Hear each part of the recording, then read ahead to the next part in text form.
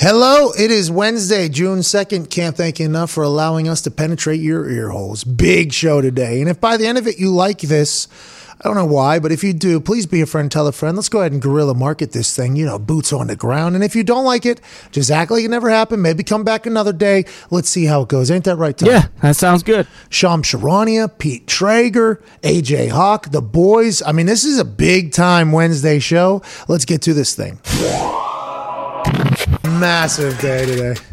Yeah. So much to talk about. We're talking about whenever you look at a sports section of anything and you see Wednesday, June 2nd, 2021, you see an entire Rolodex, an entire diatribe about 55 different things happening in this particular day and in this sports world. We get a chance to chat about all of it. How we doing? Danny Ainge out of there. Brad Stevens moving up. Brad Stevens, formerly of Butler. Yes, I think they went back-to-back Final Fours, maybe even back-to-back national championships when he had Gordon Hayward here in town, one of them being in Indianapolis. He automatically goes to the Boston Celtics, becomes a great coach. They start winning. People start talking about, hey, this guy might end up being one of the greatest coaches of all time with what he was able to do in college at Butler, what he's been able to do at Boston. Now, allegedly, since the bubble last year, Brad Stevens has been a little bit burnt out on coaching. Mm-hmm. He looks like he's 14, 15, 16, maybe even 22 years old. Whenever he was on the All-Star stage amongst everybody else, when he was the All-Star coach, he gave like this little wave. It looked like a classic white from like a Catholic school or something like that. Now he allegedly has been burnt out with coaching, moving into the president role for the Boston Celtics, which I assume he saw what Danny Ainge was doing. He was like, that looks like it's a lot less travel, a lot less hectic. You don't have to deal with a lot of stuff. I could just do that. Boom, he's up in there. We'll talk to Charania in about 11 minutes, actually. He's the one that broke this news story. Is this the biggest story in the NBA today, Shams? Or is it LeBron walking off the court last night? Whoa.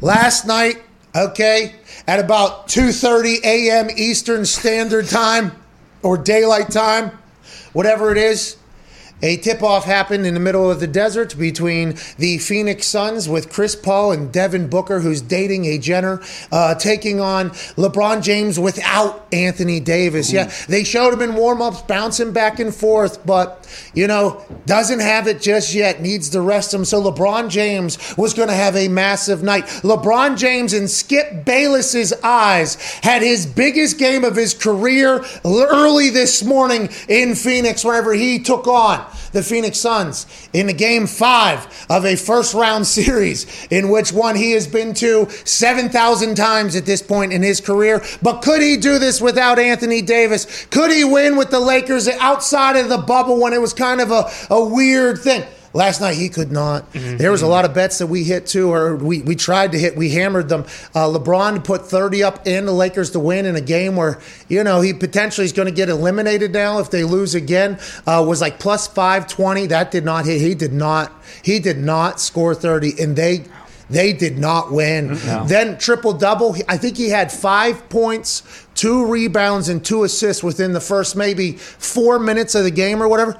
He did not get a triple-double. Come on now. Now, and also he was spotted leaving the game with about 5-6 minutes left in that Jordan game. would never. Well, listen, we don't know if Jordan ever did that. Well, to be someone honest. did it to Jordan. The Detroit Pistons did it, and he never held it against him. Well, they wouldn't shake his hand or something. Yeah, like he was being a big crybaby. Who was? Jordan was. Oh, okay. Whoa. All right. Okay, so that's fascinating that Evan Fox says that Jordan's being a big crybaby with the Detroit Pistons. But Evan Fox and myself, by the way, I'm a rather large LeBron James fan, okay? Just because we're getting a chance to watch something that'll be talked about forever.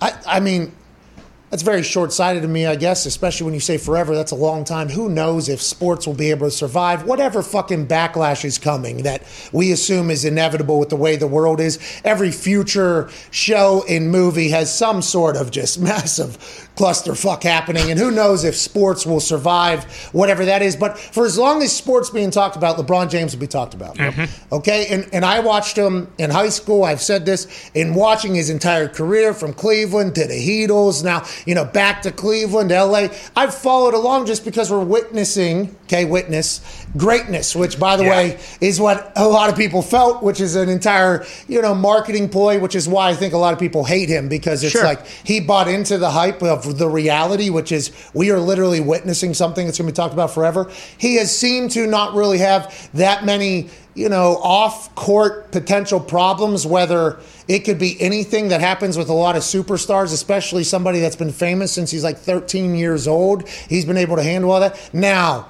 as he's gotten more political, there's been more things that have popped off, and there's been more anger and hatred that's the political world, by the way. That's why I don't fucking dance in that world. I don't live in that world. I don't like that world, because it seems like everybody hates each other, but that's going to happen as soon as you say something. It's like, well, do you know everything you should know to feel confident enough to speak about said thing? I assume he is, or he wouldn't. It's LeBron. I assume he is, but that's immediately you're getting in there.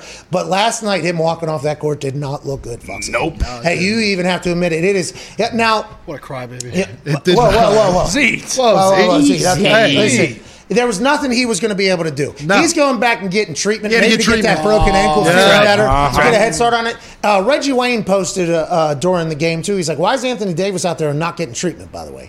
And that's a real thing that happens like the NFL. Some guys won't travel to a away game, and they're like, did not make the trip. It's like, well, it did not make the trip because they're actually getting treatment over the weekend, like 4 hours each day. So if they weren't there, you get treatment on the road, but it is much different. That was potential missed, treatment time. Yeah. But in return, we got support from good teammate. Coach. Right. LeBron, though, I don't know. I don't know how we spin this. As Maybe he was LeBron, watching film, maybe. I don't. Yeah, maybe he started watching film on what they did wrong. Maybe. I don't know how you spin this one. It looks bad. And if they lose in the first round to this Suns team, I mean, Chris Paul's got to be celebrating on that banana boat harder than anybody else this offseason, first of all. That guy's been tossed around all over the place. Allegedly can't play with anybody. Seems to win everywhere. Not enough to really go, but he seems to do well. Good golfer as well. Good golfer. Got to see him live. Also got to see him experience or witness learning that he was in Space Jam, because that happened. We got a notification on our phone. We told him about it, and he said, somebody should have told me. I'm not in fucking Space Jam. So it's like,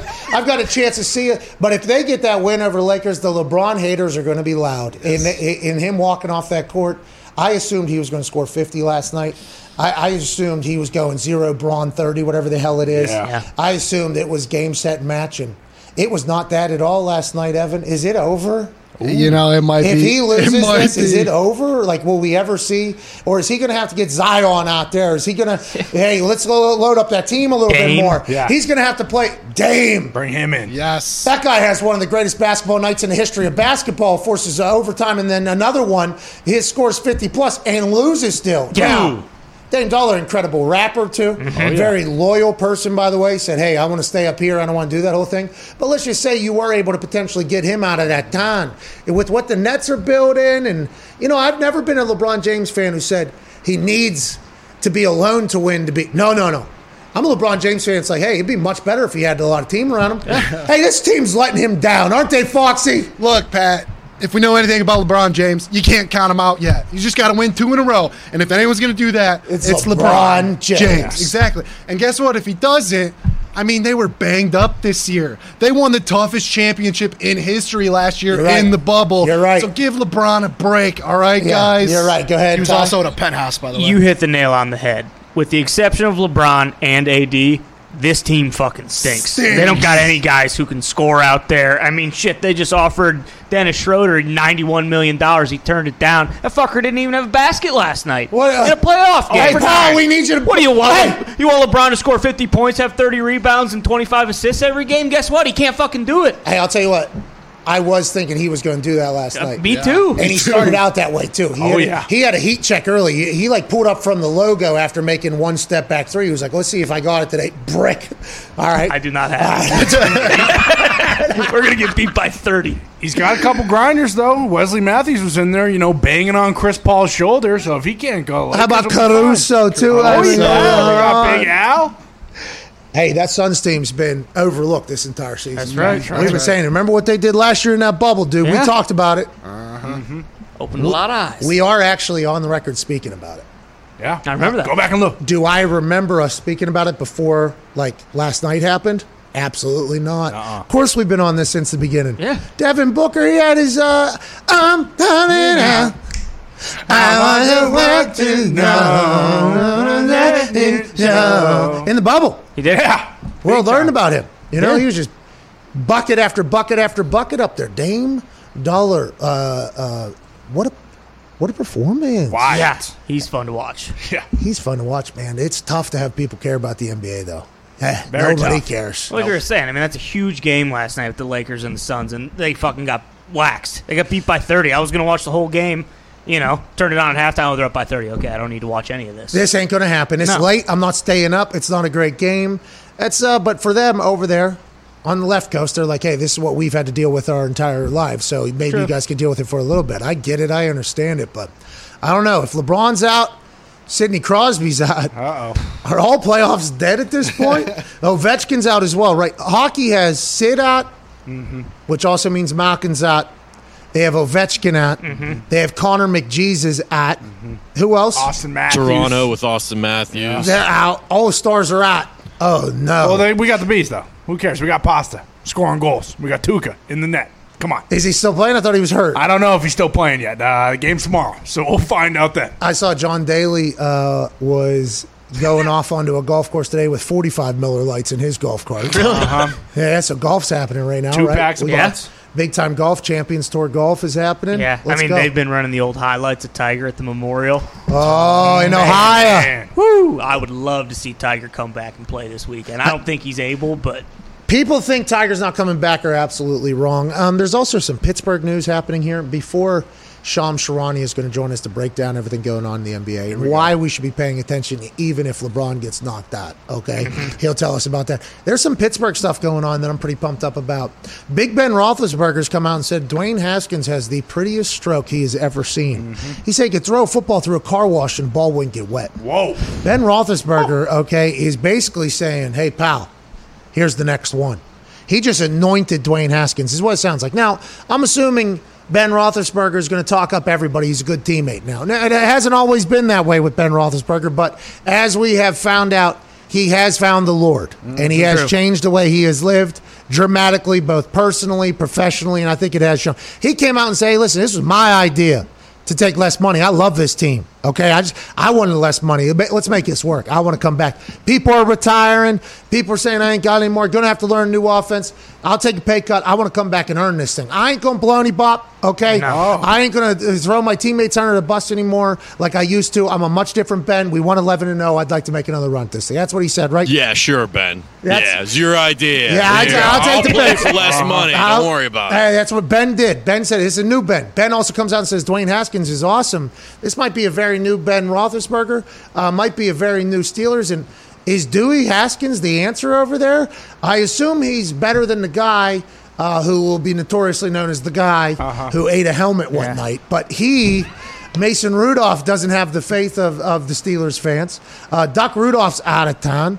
I guess the answer is Dewey Haskins is the guy going forward. He may be a answer. He's not the answer. And good for Ben, just trying to be a good teammate now. He's Good been leader. humbled. He's trying his best. He's a good leader, and he said that the new offense is going to look very different than it looked last year. So we're talking about a whole new Ben Roethlisberger. Could be a whole new Dewey Haskins, too. Very much so. He kind of got, he made some terrible decisions, ends up with cheeks in his face. Yeah. He gets fired. Yeah. You know what I mean? Keep See that what I out mean? of Ben's, area, by the way. Well, Dewey. no, I think that's why it's perfect timing to come into Ben's life. It's like, hey, we both kind of did it much different, Right. but we both kind of, now we're here. Listen, Bill Cowher's also speaking, big Pittsburgh guy. We'll talk about that on the other side. He had a great interview with The Athletic. Joining us now is an insider for Stadium and for The Athletic. The Athletic, which is why I just transitioned there from Bill Cowher's interview with The Athletic like a real show host. Ladies and gentlemen, senior NBA insider, Sean Charania. Sean, what's going on, dude? What's going on, man? Busy morning. For you, man, not for us. There ain't shit going on in our world. It sounds like your world's popping off right now, though. LeBron loses early this morning, walks off the court. We'll talk to you about that. What's league reaction to that whole thing going on as opposed to just fan reaction? But this morning, Boston Celtics are making a bunch of changes, and it looks like maybe more is happening right now as we speak. What's going on in your world, Shams? Why'd Boston do what they did? this was a tough year for that organization. I mean, they just did not win to the level that they expected, and there are consequences now. And I'm told Danny Ainge was really thinking about moving off, stepping away from that position for the last 3 years. I'm told he said 3 years ago to people close to him that if in 3 years I don't feel like I'm making progress with this franchise, I'm just going to have to step down. And that 3 years, fast forward now, and Danny Ainge is stepping down. And I think the biggest shock, I think in league circles, Danny Ainge stepping down, given his age, he's had heart issues the last couple of years, and he just, there's always a dawn of a new era, right? And that's, he's from kind of that older generation.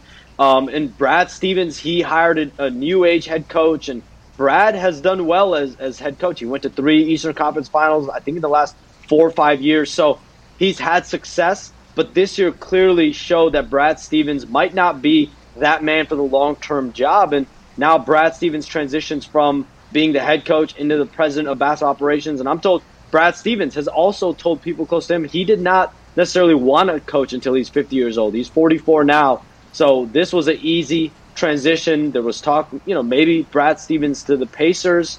Obviously, the talk of Brad Stevens to Indiana, that never really had any substance behind it. Why not? But you're seeing now Brad Stevens deciding he is not fit to be a coach. I mean, that I think is the bottom line from today's announcements. And now you see him going into a president's role. Listen, I'm outside the basketball world. Okay, I'm outside of it. I'm not cropped out. I see the bigger picture, okay? I'm zoomed out. I'm not really in it. I'm out of it. Wasn't the conversation about Brad Stevens maybe being one of the best basketball coaches of all time happening just a few years ago when he was super successful with Butler here in Indiana? It was awesome to watch it with Gordon. Then he goes to Boston, has success. I think there was a younger roster maybe. They outperformed what they were supposed to do via his coaching. Weren't we just talking about him potentially being like one of the great coaches of all time? Now you're saying he didn't really want to do that all the time? And did he see the president role as like a great way to stay in the game but not have to do the grind of the coaching? Like, what was it you think that kind of got him out of the coach of the future to the coach but not for my entire life? Yeah, Pat, he's been in this role for how long? 7-8 years as head coach of the Celtics. It's tough to I think be the guy that last 10, 15 years without winning a championship. And I think Brad Stevens made runs to the Eastern Conference Finals, but he just was not able to get over that hump. And I think this year there was a lot of chatter behind the scenes within that locker room about accountability. And, Brad Stevens has been, looked at as a very, very stoic coach, very even keel. But how are you able to hold players accountable? How are you able to get the best out of players? And I think this move for Brad Stevens to go from that head coaching position to now being the president of an organization, leading basketball operations, I mean, I hate to say it, I think there's only one way to look at it. He understood he isn't fit for that head coaching role with that organization. Again, could he go on somewhere else and be the head coach of an organization? Sure. But as far as that organization, that team in Boston, he goes and is the president. And I think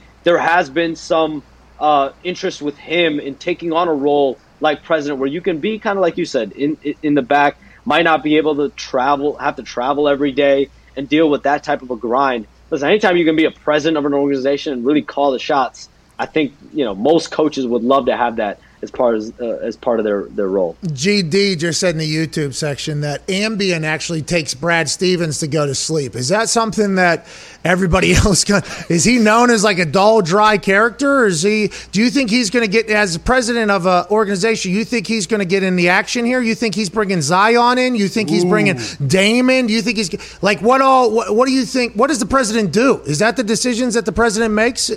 So Brad Stevens' first job, and I'm told he will lead the head coaching search for this organization. Now, who is Brad Stevens targeting? I think he's going to have to get with that organization, the front office, and really start to put names together and discuss names. A few names one of the names I've heard already is Jason Kidd, the assistant with the Lakers. That's a prominent name that's come up already. But again, Brad Stevens has to get his bearings. He has not been a president of an NBA organization before. He has Mike Zarin, who has been the longtime general manager there. He has Mike Zarin underneath him. A lot of people believe that Mike Zarin was going to be the president to take over for Danny Ainge. But no, Brad Stevens will be the president. Mike Zarin, Austin Ainge, who's Danny's son, I'm told are remaining with the organization as of right now. So he's got his hands cut out, as in his first time role as president. Yeah, Shams, we're talking to Shams Charania, senior insider for the NBA for the Athletic and Stadium. We appreciate you. This is way too much Boston talk, to be honest. Wow. So let's just kind of move along here. LeBron James. Hey, okay, I'm a LeBron guy, Shams. Hey, you hear me? Shams, I'm a LeBron guy. What was he doing walking off the court 6 minutes left in the game? I mean, they're down 100. What's he doing out there, Shams? What is everybody saying? Was he going in there to get treatment? Is that what it was? Early treatment on the ankle, watching film? What was it, Shams? And what is the reaction overall to if LeBron and the Lakers are out of this thing early? That's not great for the NBA, is it? I mean, probably not.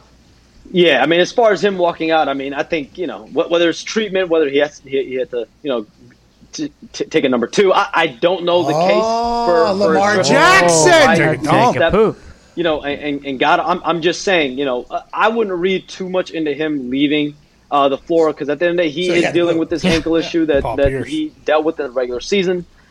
He's played through it, and obviously he's getting to the point where he is comfortable enough to play and playing at a high level. He came out last night, and I thought he looked aggressive. I don't know what you saw, Pat. But he looked like he had his springs to him. He looked like he was moving fluidly. But him and that whole team just were not making shots. And if you're not shooting the ball well from the field, you're just not going to win a game, period. And without Anthony Davis, this team has really a small margin for error. And, I thought Anthony Davis, what he did is he masked a lot of this team's problems, right? Dennis Schrager, a lot of these guys on this roster just have not been playing up to standards. And so when you have Anthony Davis, he is able to, negate some of that and able to cover up a lot of that. And you don't have him in the lineup. He doesn't play last night. And I'm told his status is very much in question for Game 6. And if he does give it a go, maybe that'll give you a boost. But even still, you're looking at Anthony Davis that is not going to be 100%. And if he's not 100%, I just don't see how this team, as a 7 seed, not having home court advantage, they are up against it right now. Shams, every time you come and speak, it does feel like you are speaking for the entire basketball community to me. So I appreciate you doing that. Ty does that for the baseball community to me, where I potentially overreact to things that I don't know enough about. Happened with soccer, too. Nigel came on to talk to me, but for the soccer community, this is something that happens on a regular basis. So if you have to call me an idiot for what I'm about to say, by all means, okay? I would never do that. You can, though, Shams, because I have the utmost respect for you and your knowledge, and you're representing an entire fan community here when you talk to me, the big dumb stooge, sports stooge, zoomed out stooge. Can we get Dame Dalla, Zion Williamson, John Morant all on one team? How come we can't have that happen? Can we not just get to what we're eventually going to get to and already be there? I mean, the Nets, with what the Nets are doing, they can stink for 3 quarters, that team. And then they could just lock in and it's on. Now, will they be able to do that all the way through? Who knows? The Heat struggled early there with the San Antonio Spurs, because the Spurs, by the way, had an absolute team there. What do you think, like Dame, 55 points or whatever last night in a loss? Like, I love what he's doing there. But then let's get players to him then. How is that going to inevitably happen? Or do you think like the Brooklyn Nets and then the Heatles and then whoever else it might be, it's just kind of a shifting thing? Or do you think that's going to become like a full encompassing thing at some point? I mean, I think Damian Lillard, he's going to, in that organization, I think it starts from an organizational level, right? What is Portland, if they don't get past this first round series with Denver, what do they do with Terry Stotts? What are they doing with their front office? What are they doing with the roster to support Damian Lillard? Damian Lillard isn't really, he's got multiple years left on that Supermax extension that he's on. So he's not really in a position where he's going to be able to enter free agency, but he is going to be able to find out about his future there, what the future holds with that organization. Are they looking to get better? Are they looking to make moves? And if they are, I think that Damian Lillard has shown to be loyal. But if Damian Lillard senses, and I think we all will sense, right, with the moves that Portland makes this offseason, whether it's the coaching staff, whether it's the front office, whether it's the roster, what they're doing. And if they're not, playing and making moves to compete and win championships, I think Damian Lillard's at a point now where you're looking at him play. He's having to score, 55 points and 12 NBA record, 12 threes in the playoffs. He's going to eventually have to look around and say, I'm just not winning at that level that I need to win at, that my legacy, that my stature deserves. And so he's been loyal there. But just as a fan, like you said, Pat, just looking at it from a fan's perspective, I think you have to look at it and see is that organization making the right moves over these next couple weeks or months, whenever they lose in the playoffs, to do right by Dame. So you think it is all organizational decisions, right? Like, we don't know. For instance, like the Pelicans aren't just going to wake up and be like, you know what? We want to surround Zion with studs. Like, instead of people paying to get out of here, like, we're going to become the team where people come. Like, you think that is from top down decision making? Is it because, like, some people believe, like in the NFL, there's people that believe we're going to build through the draft. Like, we're going to build through the draft. That's our team. It's more of a solid foundation as opposed to just buying. Is that kind of the views? Like, there's just two different views about building a team, and then the teams that choose to buy the good teams are just always going to win, and the other teams are just going to have to learn that? Is that something that's just... Yeah, I mean, listen, players are going to make decisions based off of their surroundings and what's going on around them, right? So if Zion Williamson, if the Pelicans front office wants to make this team better, they know anytime you have a generational talent like a Zion Williamson, or Memphis with Ja, or Portland with Damian Lillard, any team with any generational type of player, a franchise type player, you need to make the right moves to win now. We saw it with LeBron, we saw it with Kevin Durant in Oklahoma City.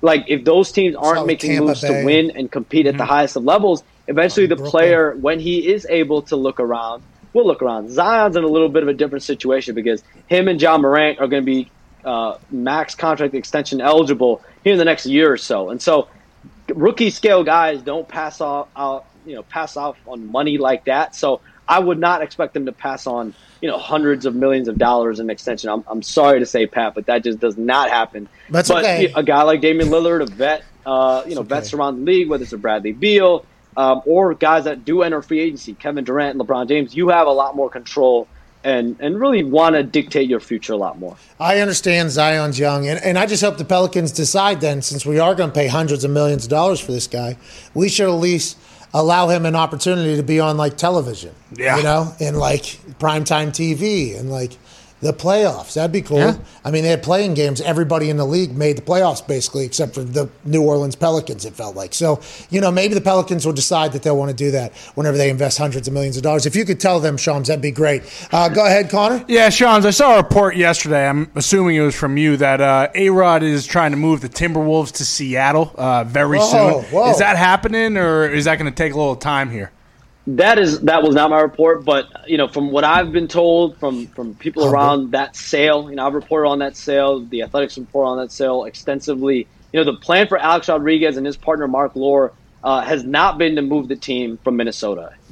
Alex Rodriguez, Mark Lore, and Glenn Taylor, the Timberwolves' current owner, they've been in agreement that they want the team to stay in Minnesota. And so, again, this sale isn't even ratified yet. It should be ratified here likely in the next month or so. And when it is, there's still a 2-year succession plan for Alex Rodriguez and Mark Lore to take over for Glenn Taylor. Jeez. So until that happens, it's really hard to see this team move. So at least within that 2-year window, that's when maybe you might start to see more of idea of what the future really holds for this organization. But I'm told right now the plan is to keep the team in Minnesota. I like the fact, though, that A-Rod just comes in and says, yeah, we're getting the fuck out of here. We're going over to Seattle. You saw what they did with the Kraken? We're going to make the basketball. We're bringing basket back to Seattle, right? They had on team. Then they went to Oklahoma City. Uh-huh. Oklahoma City got Seattle's NBA team. Yes. Mm-hmm. Wow. Interesting. Makes sense. How'd that happen, Shams? How old were we when that happened, and how did that happen? Yeah, that was crazy, right? And that's, a similar situation. Clay Bennett took over that team, said he's keeping the team in Seattle. Then they end up moving to Oklahoma City. Minnesota fans, you don't want this to be the same situation. And you never say never. But again, from my reporting, what I'm hearing, the plan is for that team to stay in Minnesota. So I guess Minnesotians, they can keep a smile on their face. But there's no question. I think the league does have interest eventually in being in Seattle. I just don't think that means they're going to take the team out of Minnesota. That arena will be very loud. Their fan base only gets a real chance to perform public in open events, like the Pacific Northwest. They got the MLS teams and obviously the Seahawks. It is always awesome up there. I can't believe Seattle lost an NBA team to Oklahoma City. That has to horseshit. That has to haunt them a little bit. Oh yeah, I bet you there's people in Seattle that are not happy. Does not sit well. Oklahoma City. Yeah, they drafted Durant and then they got the hell out of there. Shout out to Oklahoma City, by the way. Yeah, I mean there must be some serious pool in Oklahoma City. Shout out to them. Go ahead, Ty. Shams, there were a couple reports about Luka not being able to feel his fingers and that he might have, like a fracture or something like that. Is he playing with a broken frickin' neck right now? And if he is, are the Mavericks dead in the water? I haven't been told that it's that severe. I'm told it's more of a muscle soreness type of issue, and clearly it's hampered him, right? It's something he's dealing with right now, but I'm not told there's any seriousness, and I'm told he has been feeling better actually in the last couple days. Okay, here we go. Shams, appreciate you so much, man. Thank you for all the information. Can't wait to see what else you break. And is anything else big coming today? As always, not that I know of, but as soon as I do, I'll hit you guys up. Yeah, but we'll just follow you. But we saw you.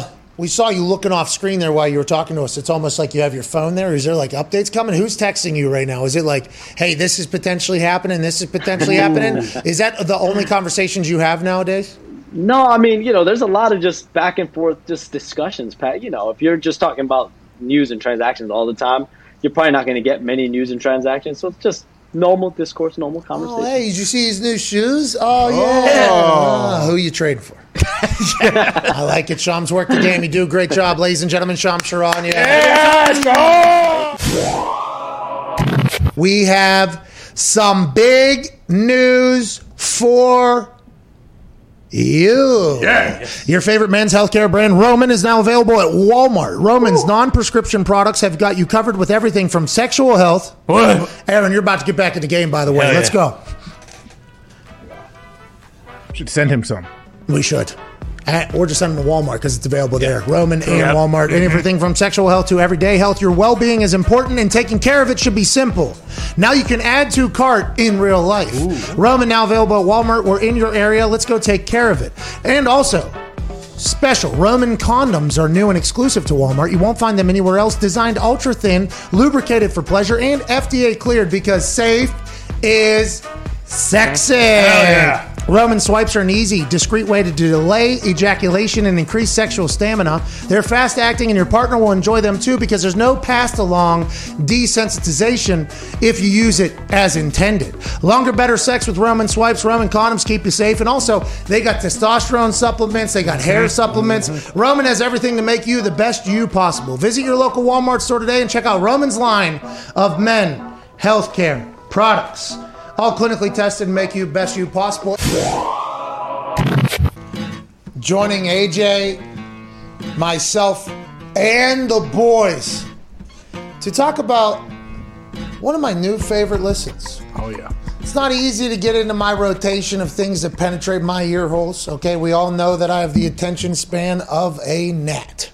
But this Flying Coach podcast that old Schrager is putting out has been awesome to see a different side of coaches. Got a chance to listen to parts of the Cliff Kingsbury one today. It was fantastic. Ladies and gentlemen, joining us now, the host of Flying Coach and also Emmy-nominated host of Good Morning Football. Much cooler person than any of us could have imagined. Ladies and gentlemen, Peter Schrager. That boy Schrags. I'll take it. I got to say, the inspiration for the Flying Coach podcast, a lot of it is the banter that you guys have. I've said that before to you, but it's Sean McVay and I co-hosting, and we had Cliff on. And Kingsbury, you see the pictures of him, and he's doing the stanky leg dance, and you see him sometimes at the club in pictures, and you're like, what's this guy all about? He's the real deal. He comes out, and he's hilarious in this thing. Starts right out of the gates on the podcast, and is busting Sean's balls for being shirtless, drinking rosé in the first scene of Hard Knocks this season. And then he tells a story. They tell a story that I'd never known, that I think everyone should listen to this podcast, where essentially it was a meaningless Week 17 game last year. Both teams weren't going to the playoffs. And Kingsbury calls McVay before the game, like hours before kickoff, and is like, I need 2 field passes. And McVay's like, what are you talking about? You need 2 field passes, and we're about to coach against each other. I need 2 field passes. The game was in the LA Coliseum. It was the last game at the LA Coliseum. And it turns out it was for a European Instagram model that Kingsbury had met and wanted to get around the field before the game. And I'm like, this stuff is not being on ESPN or NFL Network. So they're all laughing about it. And then Sean's like, it didn't really work out. And then Cliff said, yeah, well, I won the pregame. And then Sean was like, I bet you won the postgame too. So this is what we're dealing with. It's a different side of these coaches. But if you're a real football geek, and Pat, I think your fans would love it. It's a lot of stuff on like, where'd you discover that play? Do you steal from certain coaches in your play? Because both these guys are offensive forward-thinking guys, and they have so much respect for each other. So it's been a real thrill. It's called Flying Coach. It's a podcast. 60 Minutes. Kingsbury blew me away. I didn't think he had it in him like that. He was a fantastic interview subject, and I don't think I've ever seen him like that. Cliff Kingsbury, I think he was obviously backup quarterback in New England. I think AJ, you know him from the Kentucky Derby. Always felt as if from the pictures I've seen of him, like, okay, bro, like that's a guy I would like to talk to. Is that what you're learning, I think, through this whole thing? I assume you're friends with McVay, obviously. You told stories about being at the Senior Bowl together whenever he was lower in the whole thing, just having beers together and kind of seeing these people grow. It feels like from listening to Flying Coach that these coaches are they're just football guys that just love football, who just so happen to be next level football IQ. I really appreciate what you're doing, getting this side of these coaches, because they're normally the most guarded people on earth. I think it's really good shit what you're doing, dude. Dude, I appreciate you saying that so much, and I think that's the goal. McVay doesn't have to do this. The money it's negligible. Like he doesn't need to be doing this during the season, during the off season. It's just 10 episodes. We're bringing on different head coaches. We had LaFleur, we had Saleh, now we're doing Kingsbury, and the whole point was like no coach speak, like none of the cliches, none of the stuff. And if there is coach speak in it, we edit it out afterwards, and we're like, let's just get to the better parts and the stories. And I think the thing with Cliff is he says it about Sean. He's like, the rosé and the shirtless photos and you jumping into the pool and all that on Hard Knocks. But he's like, I laugh because I know how much you are just all about ball.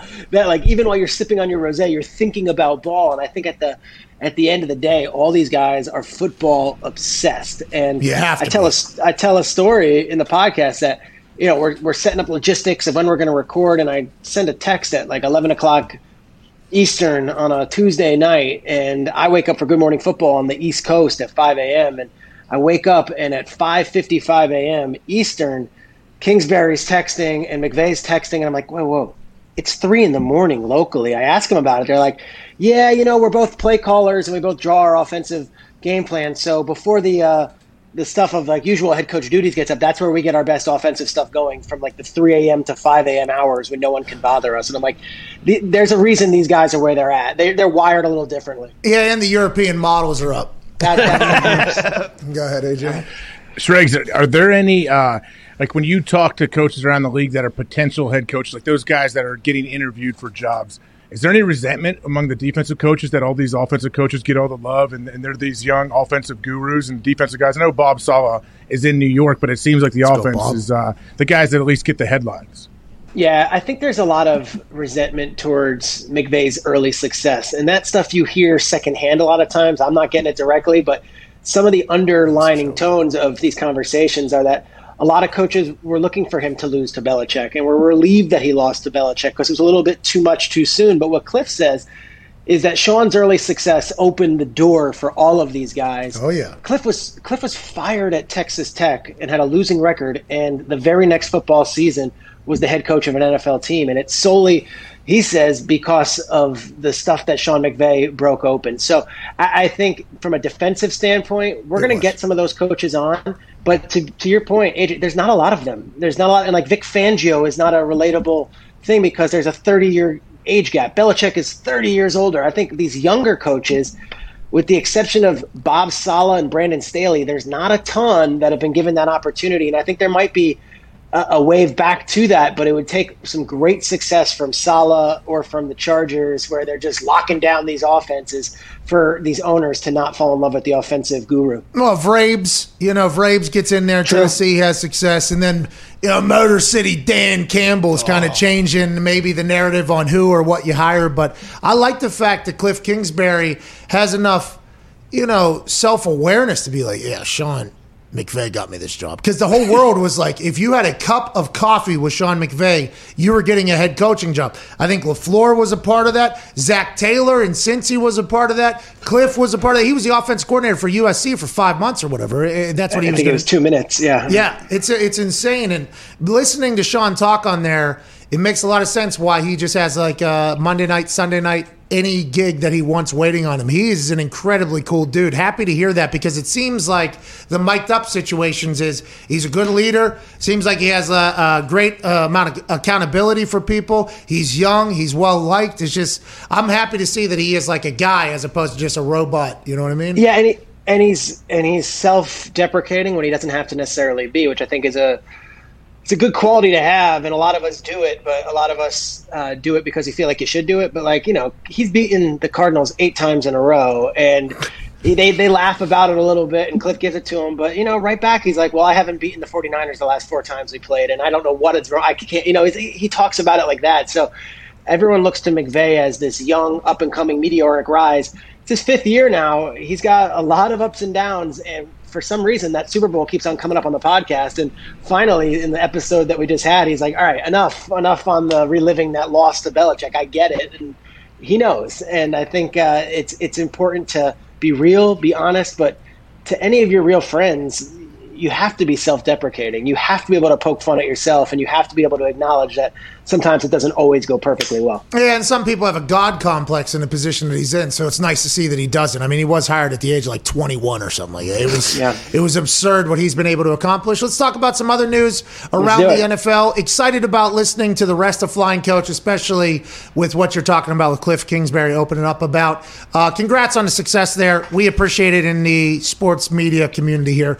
Now let's get to the sports media community. There's nothing to talk about, dude. What I was told, the pre-June 1, post-June 1 is when these contracts change and everything's going to happen. Yesterday I wake up, I'll wait till 4 o'clock. It's going to be a big deal. Then this morning I wake up, there's nothing happening. Was I hoodwinked in this entire thing? Is anything going to happen with Julio, Aaron? What are the Broncos going to do? Is there anything going to happen anytime soon from what you're hearing? Are we in for I don't think it was going to be one of those deals where at 401, but I will say we knew that nothing was going to happen until June 1st. And to really quickly explain it, it's really complicated salary cap stuff, but essentially teams save a ton of money on their own salary cap if they can trade these players after June 1st. So where Julio Jones would have been $24 million of dead cap money for the Atlanta Falcons, it's now something like $7 million in dead cap money. With Aaron Rodgers, if they're to trade him before June 1st, they're eating a huge cost. But if they trade him after June 1st, it's a significantly less cost. So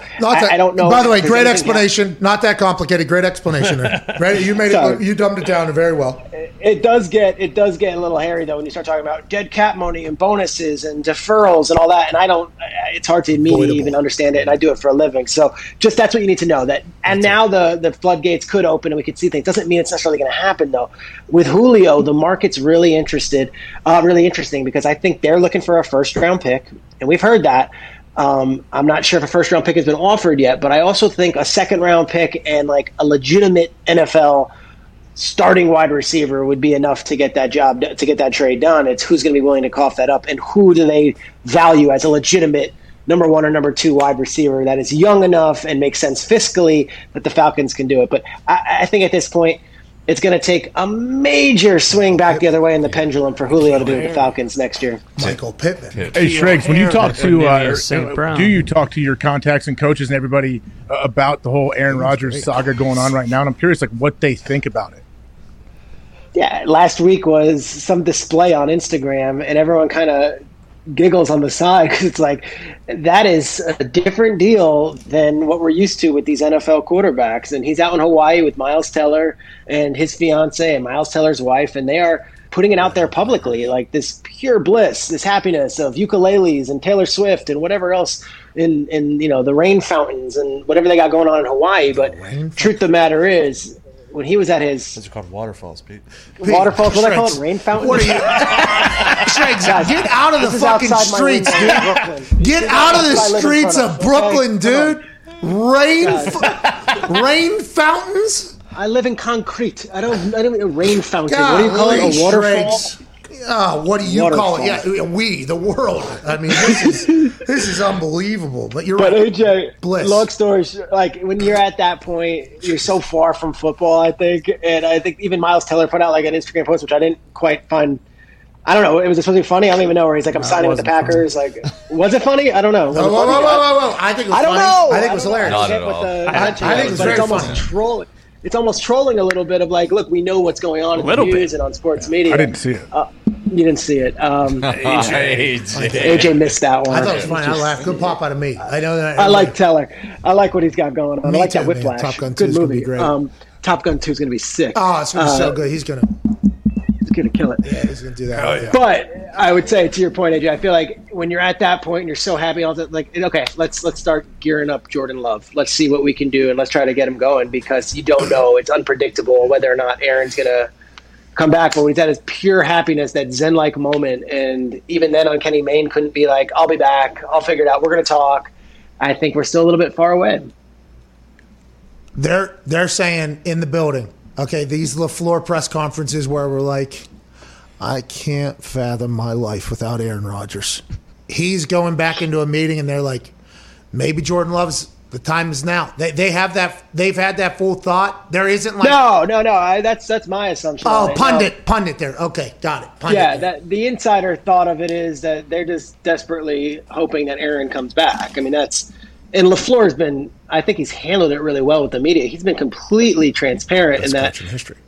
Gosh, this guy is that good, and he came on the Flying Coach podcast last week, and he clearly was like, "Hey, great players make great coaches. I'm 26-6 in my first 2 years. Don't get it twisted. I have number 12 at quarterback." Like, he knows, and a lot of these coaches do have the God complex, where it's like, just give me any quarterback, we'll figure out a way to win. LaFleur's the opposite. He appreciates great players and understands what Aaron Rodgers means. Now, I don't think Rodgers has any issues with LaFleur. I don't think he has any issues with the players. I think this is a front office thing strictly. And as of right now, they're walking a tightrope. I think they're hoping Aaron comes back, but they also have to get this other quarterback up and ready, because until Aaron walks in that door, the Saints game week 1 does not get any further away. That's still happening. I got a text from AJ. You're done with your questions. That's awesome. Good news. Connor, what do you have? Yeah, Pete, there's been some reports that Matt Patricia is the heir to Bill Belichick. Is there any truth to that, or can you tell everyone right now that's all bullshit? No, I don't know if there's truth or there's not truth. The fact of the matter is there's a really interesting dynamic there where you've got 2 Belichick children who are coaches on the staff. You also have Josh McDaniels, who's been waiting in the wings for quite a long time. And then you also have Matt Patricia. But Belichick has given no indication that he's hanging it up anytime soon. So I've asked for years now, like, is the reason McDaniels didn't take that Colts job is because he was given some agreement under the table that he will be the next Patriots head coach? I don't think there was that agreement, and it certainly wasn't made public if there was. And I think it's still up for debate as to say who's the next one. But I know how much they respect Patricia in that building. And I know that Patricia's experience in Detroit might not have gone perfect as a head coach, but it doesn't mean that there's any less respect for him in New England for the work that he does. Yeah, he's the last one who has to sign everybody's contract. Yeah. And also in the behind the scenes, Do Your Job, episode 9, Bill Belichick goes, "Matt, you okay with this?" And he goes, Yeah. And then they draft Matt Jones. Go get McCorkle. Yeah, give me Michael McCorkle Jones. Hell yeah. What a name, by the way, Schrags. How come you guys don't call him that on Good Morning? Hey, wait, real quick about Good Morning Football. Yeah. The guy did get drafted, and I'm happy for him, but did you guys, was that a mission of yours to get that one offensive lineman drafted? You guys had him on every day. Yeah, Quinn Miners. We really liked him. Big belly guy out of Wisconsin, Whitewater. He was a cool guy. Hard. We pushed really hard to get him drafted. He's a Division III kid. He went in the 2nd round to the Broncos. We were thrilled. So yeah, I think he was supposed to go in the 6th round, but his Good Morning Football career made him a 2nd round pick, which we're proud of. I didn't know he existed. I became a fan. I assume there were some people watching Good Morning Football around every NFL facility. Like, I mean, this is the 10th time they had him on the fucking show. Guy's pretty good every time. I could hang out with that guy if we really had to. Go ahead, Ty. Pete, it's been reported that Big Ben really loves Dwayne Haskins' stroke, and that he could throw, a football through a car wash without getting wet. Is he the heir apparent to Big Ben, and does Big Ben hate Mason Rudolph? Since I don't think I've ever heard him say something like that. True. I mean, he's never heard that from Mason. They're going to battle it out. And I don't know Matt Canada's offense. So it's a new offensive coordinator. Obviously, he was the quarterback's coach. We'll see how that goes. But, gosh, Dwayne Haskins was a 15th overall pick and just wasn't accountable as a starter. That's the word on him in Washington. If you can build that around – he's still so young that he obviously had all the physical traits. He's a good kid. Everyone says he's a good kid. It's just there was problems with his leadership abilities, if that's even a term. Cheeks, dude. Yeah. He's smacking cheeks. Yeah. You know what I mean? Well, look, he's going to Pittsburgh, and they don't tolerate that kind of stuff. Bad strip clubs too. Well, look, he's a backup, so we'll see. But Mason Rudolph did sign the contract. They did bring him back, and I know a lot of people in the NFL think Mason Rudolph could be a starting quarterback someday. Who says that? I've heard it. Who says that? Hey, Hey, he looked good week 17 too against the Brownies. He played well. In that game. He did. Swinging it. Had some real. And then, by the way, him and the retired basketball player Myles Garrett, they had their little moment where they got past everything, which was good news. But I don't think I've ever seen Mason Rudolph play and think, you know what, this guy's the future of any franchise. I don't think so. Right. But by the way, might be an incredible backup, which is a very good job and a necessity of a job to have somebody. I don't know if he's breaking down homework or watching film for Big Ben Roethlisberger. What's going on, Diggs? Well, no, you say he might be an incredible backup. He's not.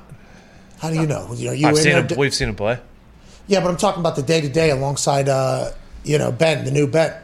Oh, well. That's Steelers fan. He hates Mason. That guy hates Mason. He That's took Miles. fine. Yeah, I don't know.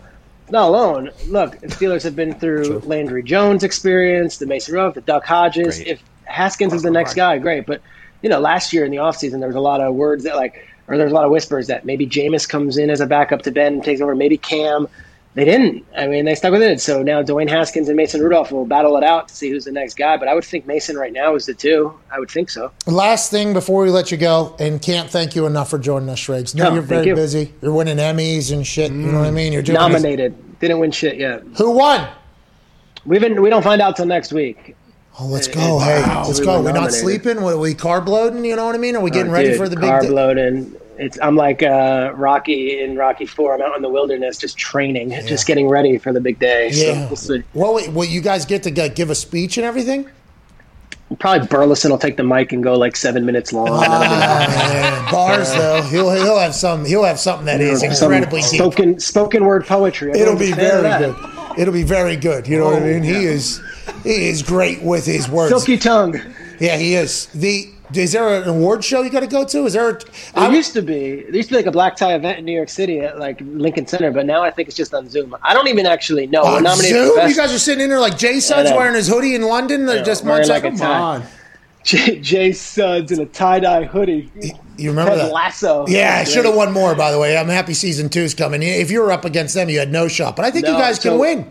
So it's best daily sports show, and our opponents are I think it's Total Access, the nighttime show on NFL Network, which is like our like twin brother. And then we also are against PTI, which we lost to before, and then like Dan Patrick's show. So I don't know. I don't know if we have a chance, but I'm hoping we win. It'd be cool. Yeah, I hope you give a speech, Riggs. That's all I'm hoping for. Can't wait to listen to dude, with Burleson and Kyle Brandt, there's no chance I'm getting that microphone if there even is an opportunity. Those two will just go. You got to hold up.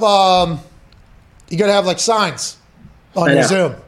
Thanks, Mom. Yeah, big deal. Yeah. So we got, ladies and gentlemen, Peter Schrager. AJ, how you doing, dude? Good. Why? What happened? You sent me a text saying you don't have any more questions or whatever, you know? No, I didn't. Not today. Oh, yeah. I thought that's what you said. You said you didn't have any more questions. You can't wait to listen to Flying Coach. Is that what did you mean you were going to listen to Flying Coach? What are you saying? No, I talked about Flying Coach, and I said I know Schrags makes the show very good. He's a great host, but I did not text you today that I don't have any questions. I have done that in the past, for sure. Yeah, and by the way, publicly, too. Old buddy yesterday, who's maybe my new fantasy football go-to. I wasn't ready, man. We clipped that after the show yesterday. That's why you pointed to me like, I'm like, sorry, I don't. Right now I don't, but I did have one, and you cut him off. You let him go. Yeah, but you basically were like, not a chance. Well, your face reminded me of Jim Carrey when he fake puked in Dumb and Dumber when he first saw me. Yeah, I like Schrags a lot. In that Flying Coach, I mean, let's be honest, I did not listen to it, but Ty did. I have listened to it. Yeah. Ty listened to it. I heard clips. Ty has sent me clips. I've not listened to the whole thing, but Ty is a tough critic. I mean, he's a very tough critic. He doesn't listen to our show anymore because how much he is a tough critic. But you say it's an incredible show, right? I really like it. There's only 3 episodes so far, but got about a 30-minute drive to work. It's nice, there and back. It's a very. Schrags is great, but McVay is also awesome. He's very fun to listen to. He was allegedly offered the Monday Night Football gig. You remember that? Yeah, they were like recruiting him. It does make a lot of sense. I think he's a guy that eventually may do that, and I think he'll be really good. And he can do Monday Night Football for 10 years. He should do Monday Night Football and still coach as a head coach in the NFL. Try to do that someday. All right, think about this. I got real high and thought of this the other day. What if we, as a company, okay, because I'm having these conversations now with people, okay?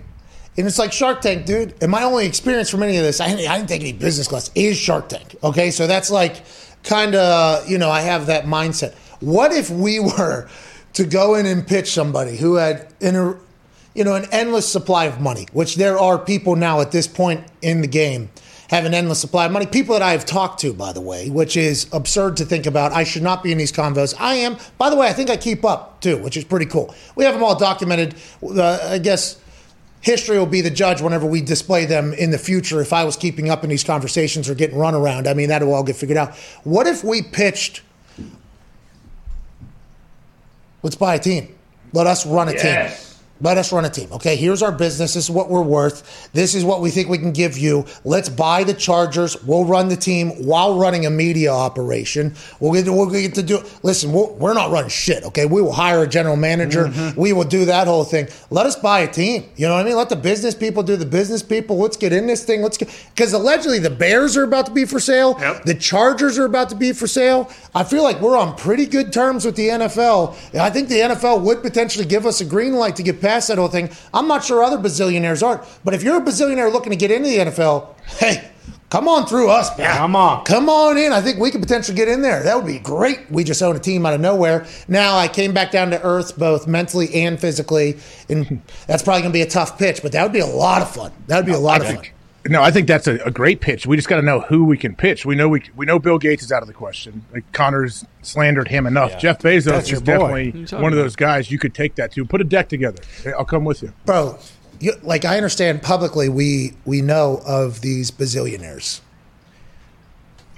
There are these venture capitalist companies, these VCs, you know what I mean? All the people that are driving the market.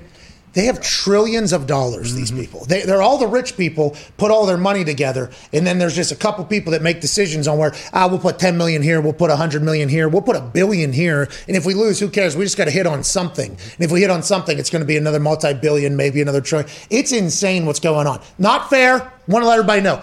Don't love it, okay? Don't like that that's the way it is. We will try to change it. But now that it exists, let's go buy a fucking team. Let's go. Oh, you guys got $5-6 billion you just want to throw around? Hey, we'll do it. Hey, we'll do it day to day. Do whatever you got to do. Press conferences, handshakes, drafts. We'll hire somebody to do this. Don't even worry about it.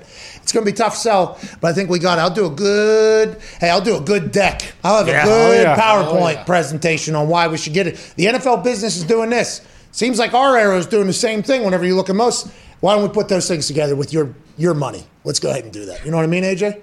I think that's a great pitch, and just make sure in your deck you get the good transition sounds and dissolve and all of that stuff. Oh, yeah. And then maybe we'll even get like the race car noise. Oh, that's a gun. I mean the cha-ching. Yeah. NFL investors, possibly. Here we are. Here we go. AJ, what's going on, pal? Good to see you. AJ, Santa Grill Oaks. Hey, let's go Oaks, dude. Yeah, let's do it. Hey, I watched some of your Shams interview. How did you guys kind of gloss over the fact that he reports that LeBron just was taking a dump? That's why he left 5 minutes early. We didn't gloss over it. We actually hit it for the next 35 minutes. Actually, okay, dude. Hey, he did poop last night. He did. That's a huge news, by the way. As soon as he said it. I took back all he's joking, and I was like, no, Shams not a joker. Shams is an insider. That is what happened. He had to take a dump, AJ. You've been there. Hey, you played a full game. You got your ass kicked. Let me get the bad out. Get out of me, is what was happening with him. We've all been there, AJ. Sometimes you got poop. Hey, shit happens, Hey, do you think his coach told him, hey, come on back when you're done? Frank goes, you go, what?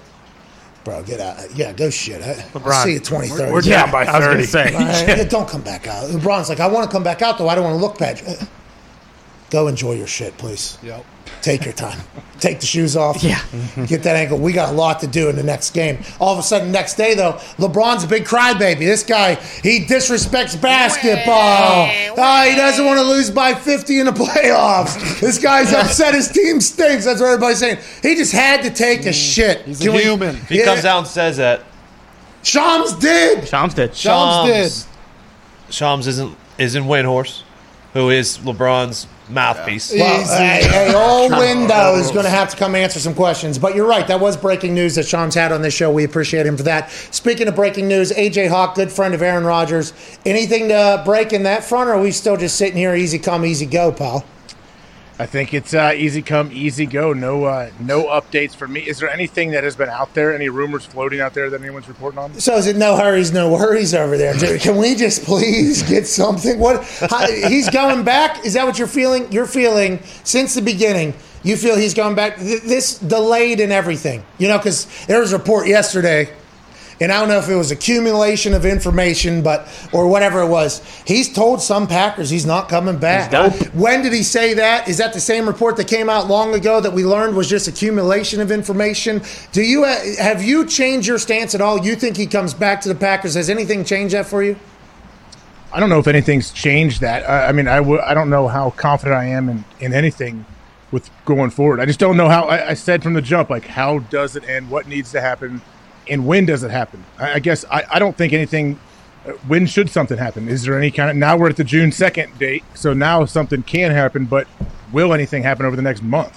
It feels like we might have been sold a bill of lies. Yeah, we were. It feels like we were potentially sent snipe hunting and told the June 2nd that post-June 1, pre-June 1 thing was a big deal. Because then when we got to June 1, they delayed it even more. They're like, no, actually today's just purgatory. Today it's post-June 1 for a reason. Now we got into June 2nd. What's the big news? LeBron took a shit last night. Yeah, come on. What do we even, I thought, I feel like we were all kind of duped.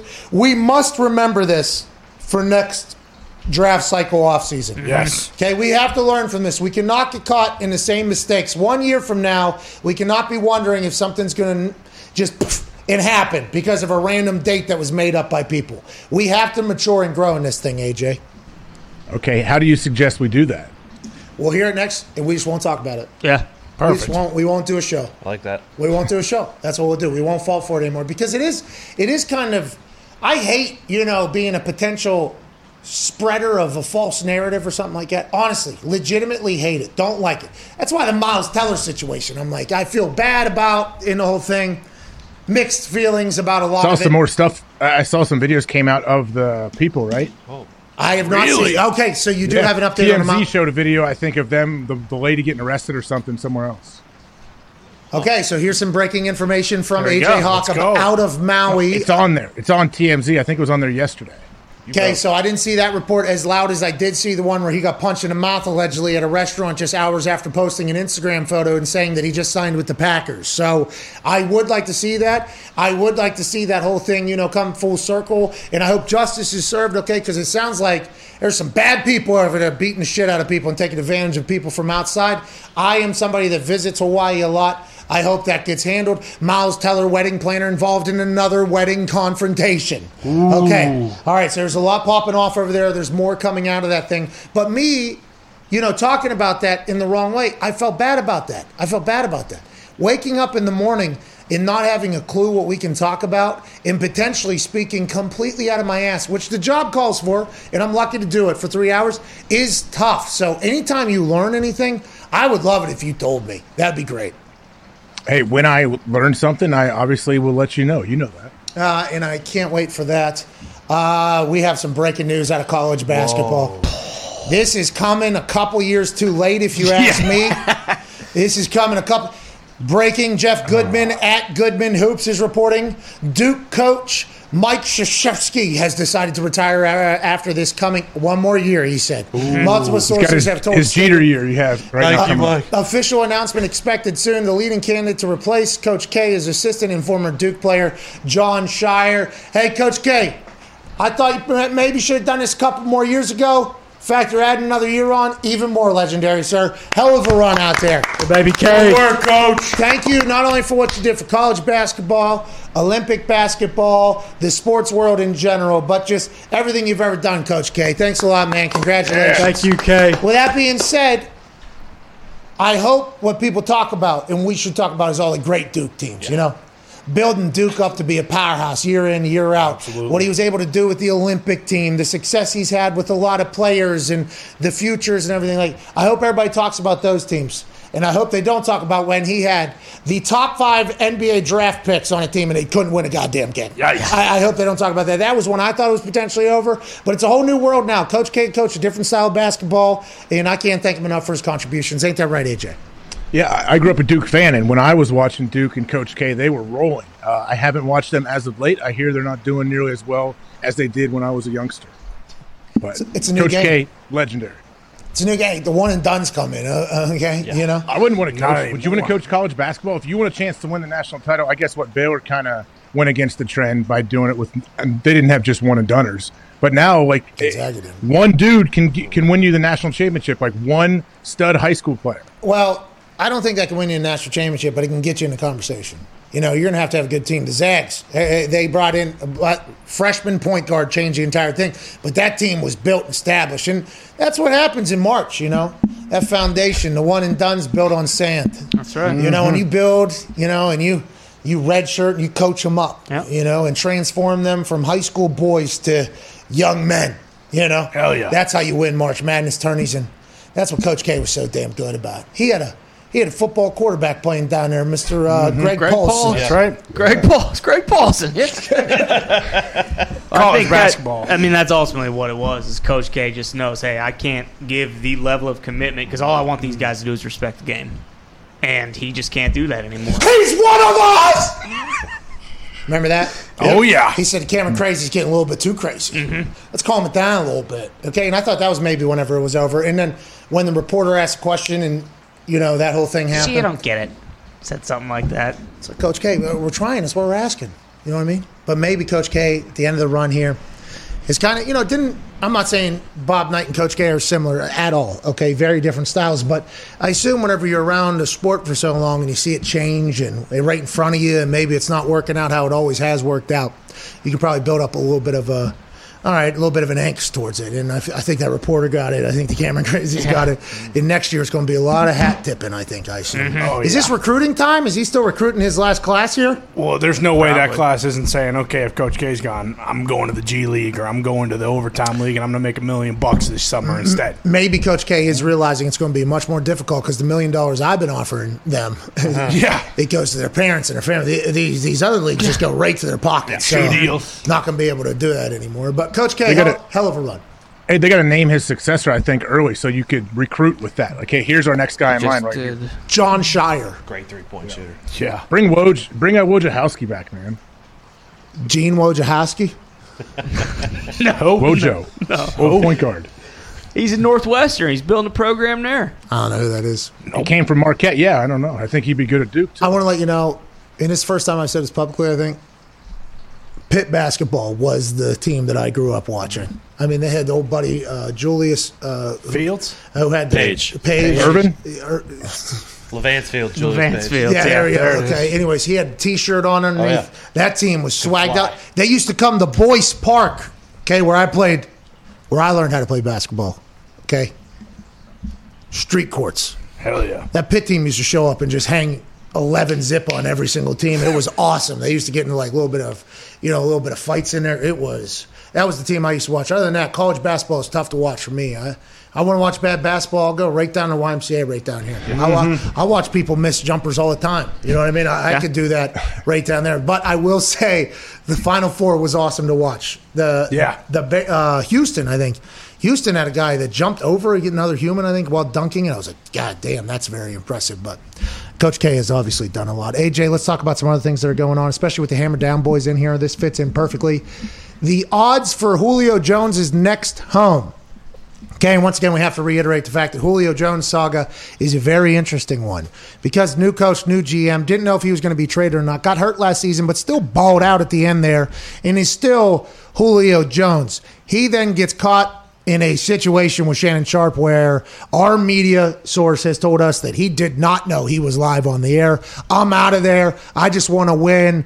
Yada, yada, yada. Now it's well known. It was a secret for a little bit, but now it's like, no, this is definitely, by the way, recorded conversation live on TV without somebody knowing it is a wild thing. I'm excited to see kind of the fallout from that as we move forward there. But like the thought of Julio going to these teams, in which teams are involved is changing every single day. Now the Seattle Seahawks are allegedly the number one team that are going to get him plus 225 as of PointsBet. Then Tennessee Titans, who have been recruiting him actively, plus 250. Arthur Smith, the new head coach, just came from Tennessee, used to sleep on couches in the Tennessee Titans organization while printing off pieces of paper as the beginning days of his coach. The Eagles are allegedly involved. The Niners, the Patriots are still involved. The Colts aren't even on there. And Get Up this morning said the Ravens and the Rams are out. Schrager told us last week the Rams were out. He'll be joining us in about 11 minutes, by the way. We'll talk to him about that. AJ, where's he going, and why are the Colts not on here or the Packers on here, you think?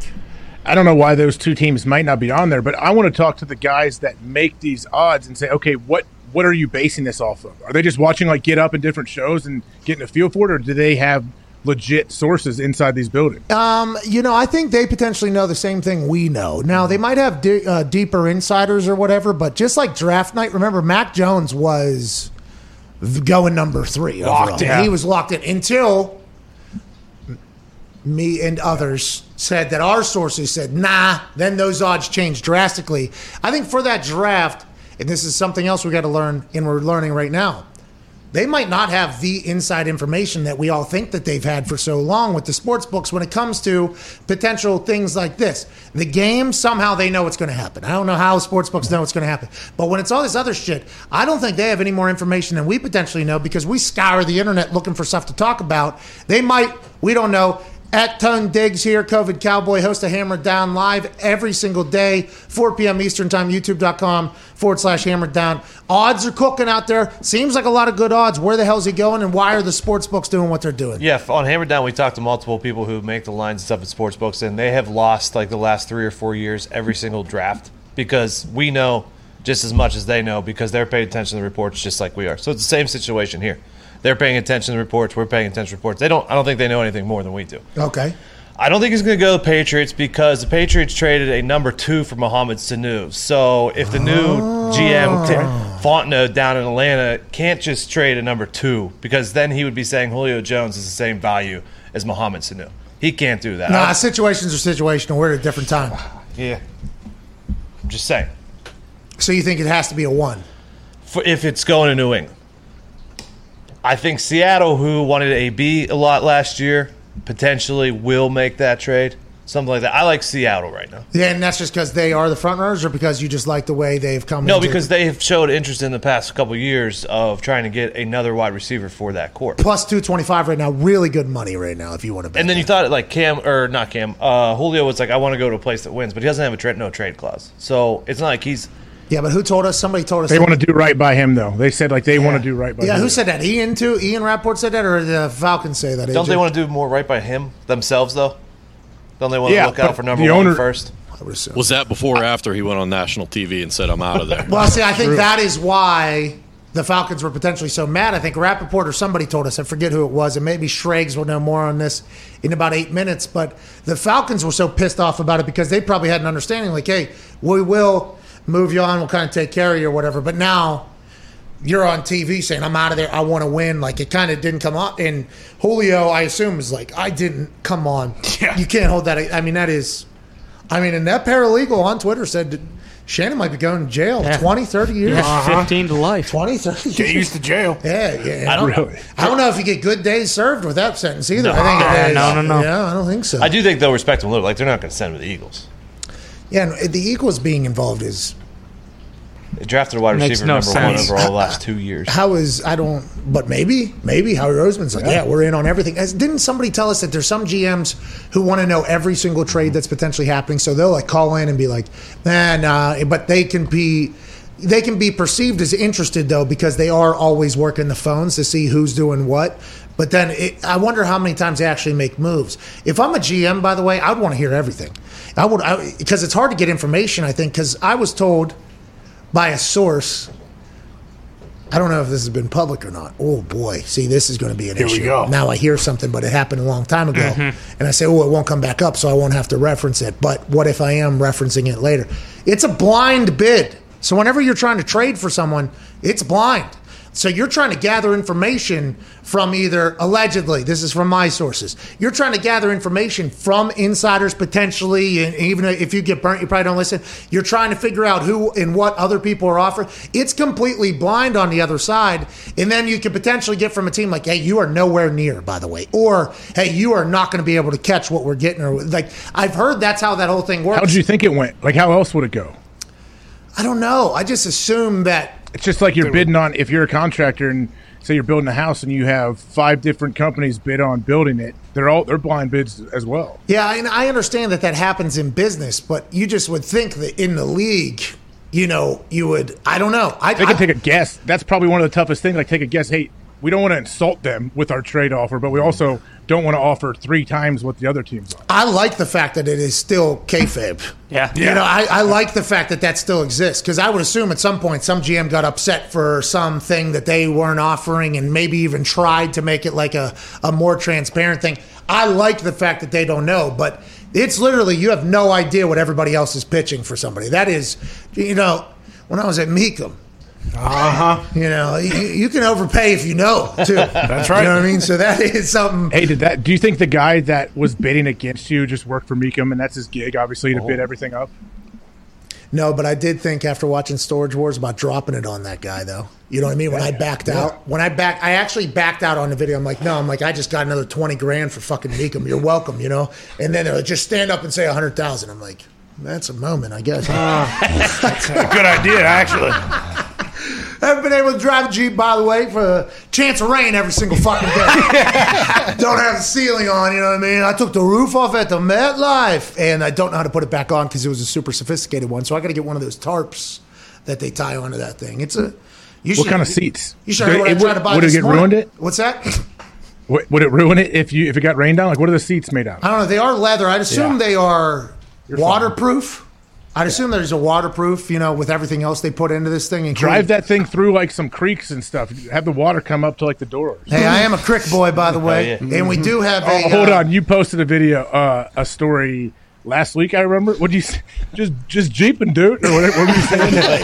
It made me so mad. Well, I was on the trails. I was hitting the trails. Wait till you see me in a creek. You were driving through like a little walking trail in a nature reserve. No, that was jeeping, dude. A 4x4. How obnoxious is your Jeep wave to other people? I go out the top. I go right out the top. I go right off the top. I go right off the stick, right to the top. Peace sign. You know what I mean? It's pretty cool. I'm having a good time with it. Back in high school, I had a Jeep, believe it or not. Mm-hmm. And it was called Jeep Lightning, and that thing was anything but. Couldn't go to speed limit on most roads. And but it had 212s in the back, and they did not work either. So, it was a 2-seater that we had 5-6 people in every once in a while. And I had the coolest. Left hand on the wheel, deuce up, very natural. And my horn was like a good horn, too. Like, you'd give it a little pop, and it'd be like a little bark. You know what I mean? Like, press one button, Jeep Lightning might bark. You know what I mean? And I was very active with that thing. It lost its fucking voice my senior year because of how often I was a big beeper guy in big wave. Now I go straight off the top, straight off. People are saying best Jeep waver in town. I've not missed one Jeep yet, I assume at some point I'll get, tired of waving to them. I've not missed one, and we have connected every single time. So I'm super pumped about it, AJ. Thanks for asking. I almost bought a plane this morning. How'd that happen? Let's get to a break. We interrupt the show to tell you that whether it's for work or play, a lot of us are going to be on the move again this summer. So my advice to you, take your Raycons with you. Whether you're listening to the Pat McAfee Show 2.0 or The Pod or Hammered Don or Hockey Talk, a pair of Raycon wireless earbuds in your ears can make all the difference. We love them here in the office. Bubba Gumpino wears them every single day. And it's because you get crisp, powerful beats at half the price of other premium audio brands. Raycons also look great and feel even better. They come in a range of cool colors and with customizable gel tips included for a comfortable in-ear fit. And Raycons are built to go wherever you go with quick and seamless Bluetooth pairing and a compact charging case. So go to buyraycon.com/sportstalk for 15% off your order. Once again, that's buyraycon.com/sportstalk for 15% off your order. brought to you by Raycon. Back to the show. AJ Hawk, I have your bobblehead thing right here. All right, I see you right there in front of those books. I see you rocking the Centerville Elk t-shirt. Shout out to Centerville, Ohio. Yeah, go Elks. Let's go Elks, okay? Black and gold. They dress like the Steelers over there. Mm-hmm. They used to win games. I'm not sure the gritness level now that AJ refuses to go back and lives up there next to Wexner or whatever the guy's name is and all that. AJ, hour 3, let's get right to it.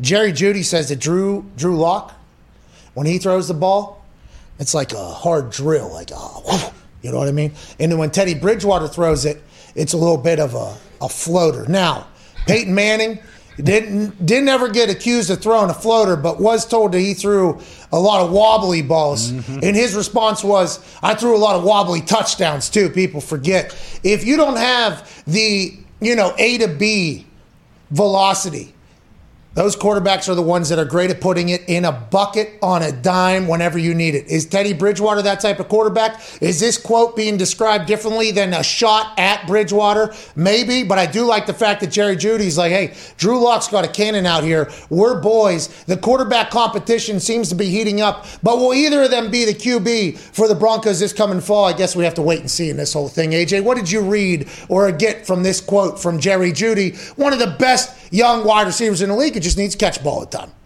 Well, whether Jerry Jeudy meant this as a shot or not to Teddy Bridgewater, I think Teddy will absolutely take offense to this, thinking like, "What you're saying? I throw a floater? Like, yeah, you should say when a floater is needed, when you need to put some touch on the ball, but when I need to put some zip on it, I can do the same thing." Yeah, and by the way, Peyton, he threw a lot of floaters. There was a lot of balls but those floaters were landing in a direct spot every single time, and it was like thousands of reps with the wide receivers. It was unbelievable to get to watch. Not only the amount of work that the wideouts put in and the Peyton put in, but also the equipment managers who were there, like just the amount of reps that those things were happening. And I feel like Peyton needed it or whatever. I feel like that was his thing.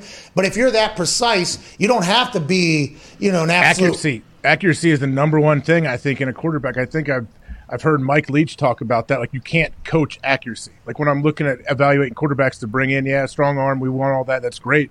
But if a guy isn't accurate, like, you can only make him so much better. Like, you cannot take him to the next level if he's not an accurate guy. This actually happened while I was playing quarterback against our defense back end. I was told I was throwing the ball too hard.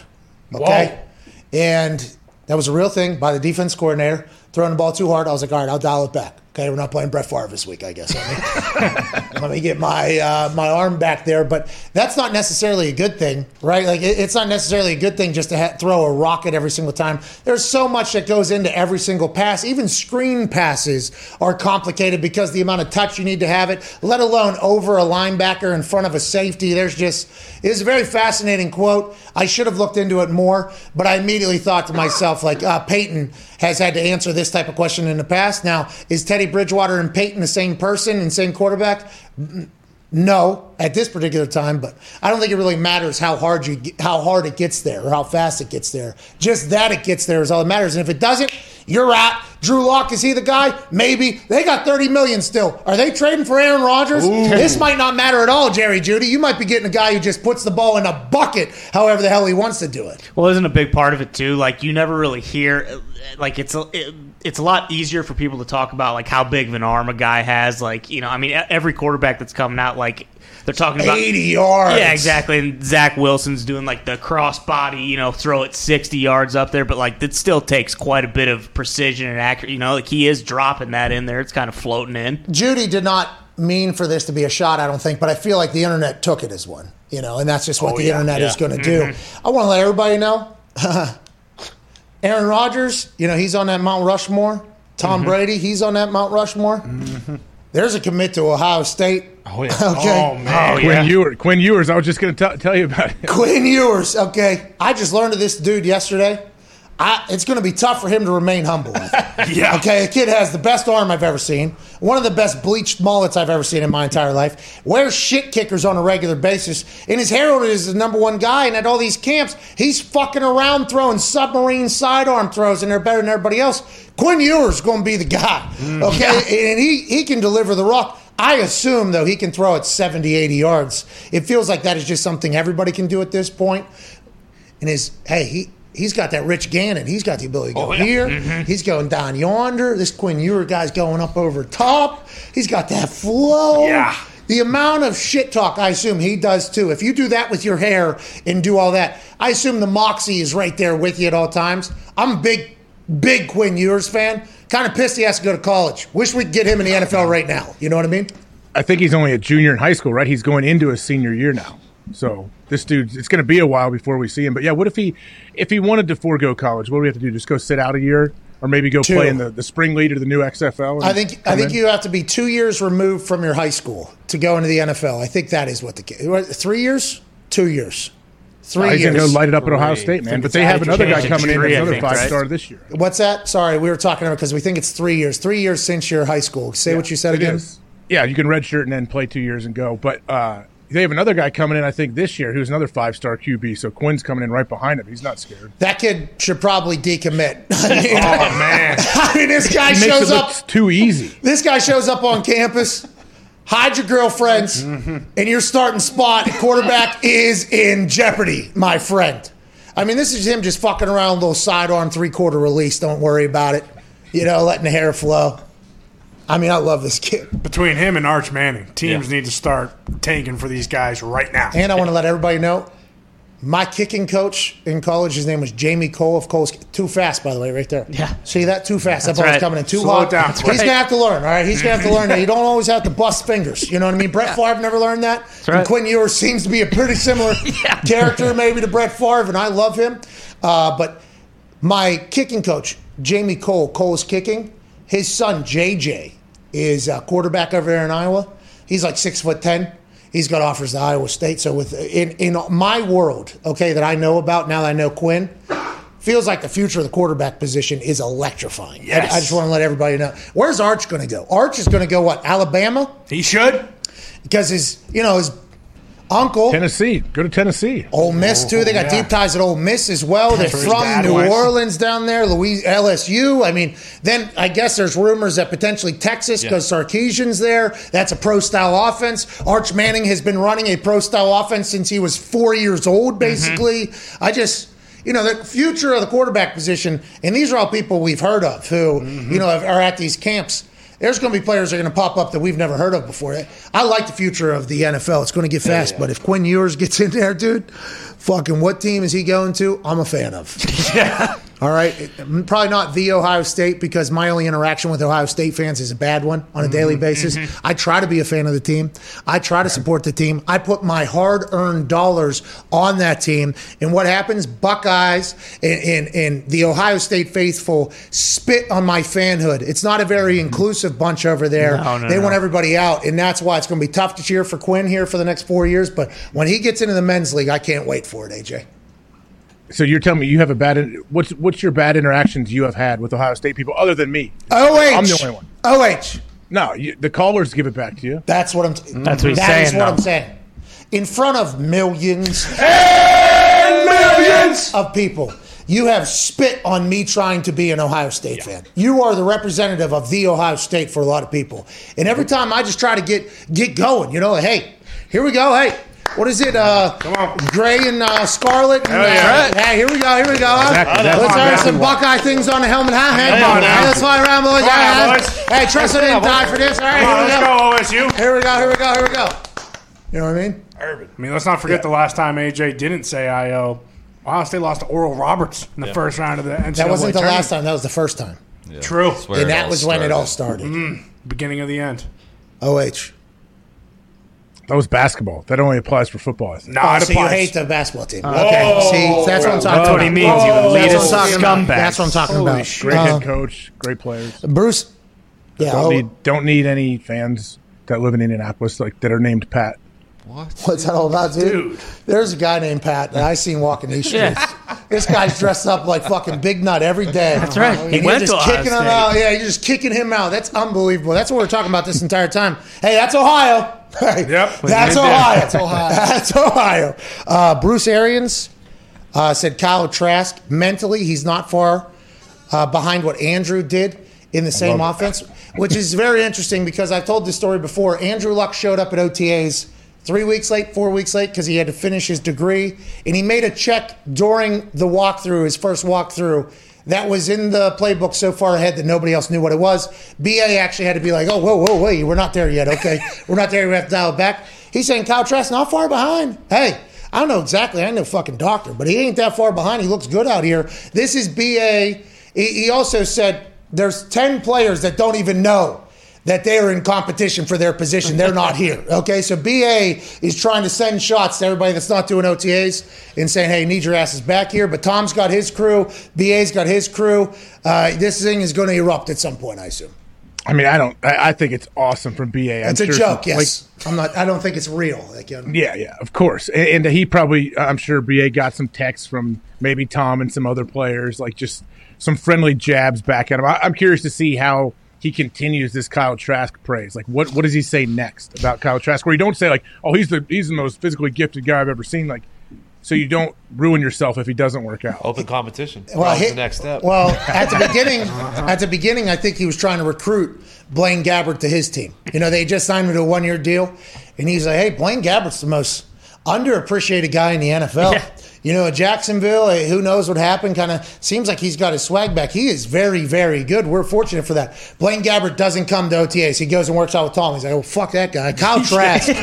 This guy is unbelievable. Because I do believe that BA and that coaching staff enjoy, like, the OTA, like, all coaches. Like, hey, we need football. Hey, we need to be back on the field. They get to coach. That's the only time they get to coach. Like, they're just dying. Like, let me get on the field with my guys. That's all they want to do. And also, this is a very new situation, and I haven't done enough research, but just thinking out loud and kind of my first reaction here, this is the first time that entire coaching staff has had a super-duper veteran team. Like, super-duper veteran team at all positions, basically. Guys know how to take care of their body. Guys are doing their own workouts. Guys aren't doing the OTAs. Like, they're the young guys trying to learn the offense and learn what it's like in the NFL and earn a spot and everything like that. And I think BA has not changed his stance at all. I don't care. Old guys, young guys, fuck it. We're coaching, okay? We're playing. Your team stinks. My team's good. But when they get back in for training camp, that Buccaneers team going for the undefeated season, we know that. Chiefs are going to go for it publicly. Everybody's going for an undefeated season, but potentially two teams actually, make a public run at this thing, and I'm here for it.